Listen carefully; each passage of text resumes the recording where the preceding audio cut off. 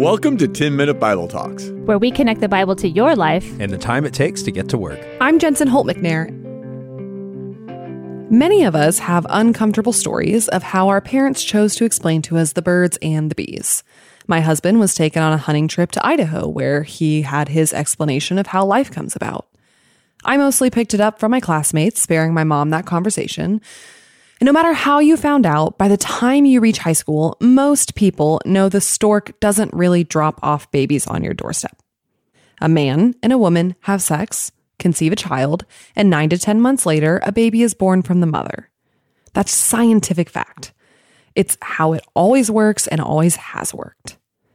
And yet, a large majority of the world's population who consider themselves Christians casually sing songs around this time about a virgin mother and her new baby boy. We just know that Mary was a virgin. If you've been in the church since childhood, you've literally grown up hearing about the Virgin Mary since you were conceived. It's just a tidbit of scripture we accept and move on from, but maybe don't often consider that often. It's also a fact of scripture that a lot of people outside the church find hard to swallow. How could you possibly believe in a virgin birth? Even some within the church try to explain their way out of a literal virgin birth to reconcile that tension they feel with modern scientific fact. Is that okay? Does it really matter if Mary was a virgin or not? Can Jesus still be Jesus without a virgin birth? Well, today, in the first chapter of Luke, we are confronted with a section of scripture that explicitly lays out the virgin conception. And so I want to take the little time that we have today to talk about why the virgin birth matters. Hopefully, when we talk about the Virgin Mary, it will be less of a secondhand statement to us and more of a theologically rich and gospel-centered truth. So let's start by reading today's scripture. Luke 1, verse 26. In the 6th month, the angel Gabriel was sent from God to a city of Galilee named Nazareth, to a virgin betrothed to a man whose name was Joseph, of the house of David. And the virgin's name was Mary. And he came to her and said, "Greetings, O favored one, the Lord is with you." But she was greatly troubled at the saying and tried to discern what sort of greeting this might be. And the angel said to her, "Do not be afraid, Mary, for you have found favor with God. And behold, you will conceive in your womb and bear a son, and you shall call his name Jesus. He will be great and will be called the Son of the Most High. And the Lord God will give to him the throne of his father David, and he will reign over the house of Jacob forever, and of his kingdom there will be no end." And Mary said to the angel, "How will this be, since I am a virgin?" And the angel answered her, "The Holy Spirit will come upon you, and the power of the Most High will overshadow you. Therefore the child will be born, will be called Holy, the Son of God. And behold, your relative Elizabeth in her old age has also conceived a son, and this is the 6th month with her who was called barren. For nothing will be impossible with God." And Mary said, "Behold, I am the servant of the Lord. Let it be to me according to your word." And the angel departed from her. So first, it's hard not to read this section of scripture and marvel at the faith and trust of Mary. A virgin girl being told she's going to have a son by the Holy Spirit's power. And in faith, she accepts the truth of what the angel says and gives her life over to the will of God. And while today we are going to talk about the theological necessity of the virgin birth, I'm not going to try to scientifically convince you of the virgin birth. I don't think I can. But throughout scripture, we see this same God parting the Red Sea, making donkeys speak, healing lifelong illnesses, and resurrecting from the dead. The Bible isn't a scientific textbook, and we don't follow a God who plays by our rules. We follow the one who created those rules, and who has the infinite power to work outside of what we could ever imagine. Following a supernatural God means at times our modern scientific brains are going to have to suspend what we know to be true and believe in the miracles of our God. And so, at the end of the day, we, like Mary, have to acknowledge our inability to fully understand and trust that we follow an infinite God who created the universe and works in mysterious and incomprehensible ways sometimes. And so with that mindset, we ask the question, why does the virgin birth even matter? Obviously, Luke thought that this was important. He includes not only Gabriel's description of the virgin conception by the Holy Spirit, but also a confirmation in Mary's question of her virginity. How will she have a baby if she has never been with a man? Now, Gabriel tells us that this baby that Mary will give birth to is to be named Jesus, which means Yahweh saves.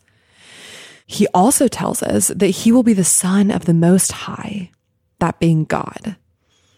This child will sit on the throne of David and reign forever. He also tells Mary that this child will be holy. All of these things are central to the gospel truth of who Jesus is.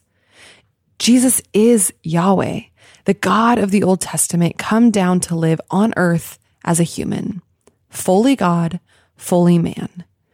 He lived a perfectly holy life, and through his death, he conquers death and evil forever and takes on the punishment for mankind's sin. And in his resurrection, he is crowned as king over the everlasting perfect kingdom he is building. That is the good news of the gospel, the good news of the birth and life of Jesus. The problem is that if you don't believe the virgin birth, none of that can possibly be true. First, if Jesus just came down to earth as a fully formed adult and bypassed the virgin birth thing, then he could not be fully human like you and I, and he could not take our place on the cross for the punishment of our sins. As a fully Israelite man from the line of David, Jesus is the perfect sacrifice and holy fulfillment of the covenant God made with man. He, as a human, does what no one else before him could do, and lives a life holy and perfectly obedient to God's law. And secondly, if Jesus was born of a man and a woman, fully and only human, he could not possibly be holy. All the way back in Genesis, when Adam and Eve ate the forbidden fruit from the tree of life, sin entered the world, and it entered the heart of all men. Romans 5 tells us, therefore, just as sin came into the world through one man, and death through sin, and so death spread to all men because all sinned, yet death reigned from Adam to Moses, even over those whose sinning was not like the transgression of Adam, who is the type of the one who was to come. So I know that can be confusing, but Paul is explaining a crucial part of biblical theology to us. When God created humanity, he started with Adam. And when Adam rebelled against God, every man and woman after him was infected with the same disease of sin and death. Throughout Scripture, Adam is used as an archetype. Adam was living with God in a garden of life, and he broke that unity when he sinned. And then we see God make a covenant with Abraham to be his God and to dwell with him and bring him into a promised land. But Abraham fails just like Adam. Abraham, Moses, and David are all archetypes of the first Adam, with the hope of saving God's people, but ultimately marred with the same disease as Adam. Again and again, those from the line of Adam fail to live obediently to Yahweh and find themselves at odds with the God who created them. But Paul tells us later in Romans 5 that there is hope. For if, because of one man's trespasses, death reigned through that one man, much more will those who receive the abundance of grace and the free gift of righteousness reign in life through the one man, Jesus Christ. Therefore, as one trespass led to the condemnation for all men, so one act of righteousness leads to justification and life for all men. So here, Paul is telling us that just like one man, Adam's sin, can condemn all of us to the disease of death, so too can one man's holy life of righteousness free all men from death to life. Both Adam and Jesus are covenant representatives of God's people.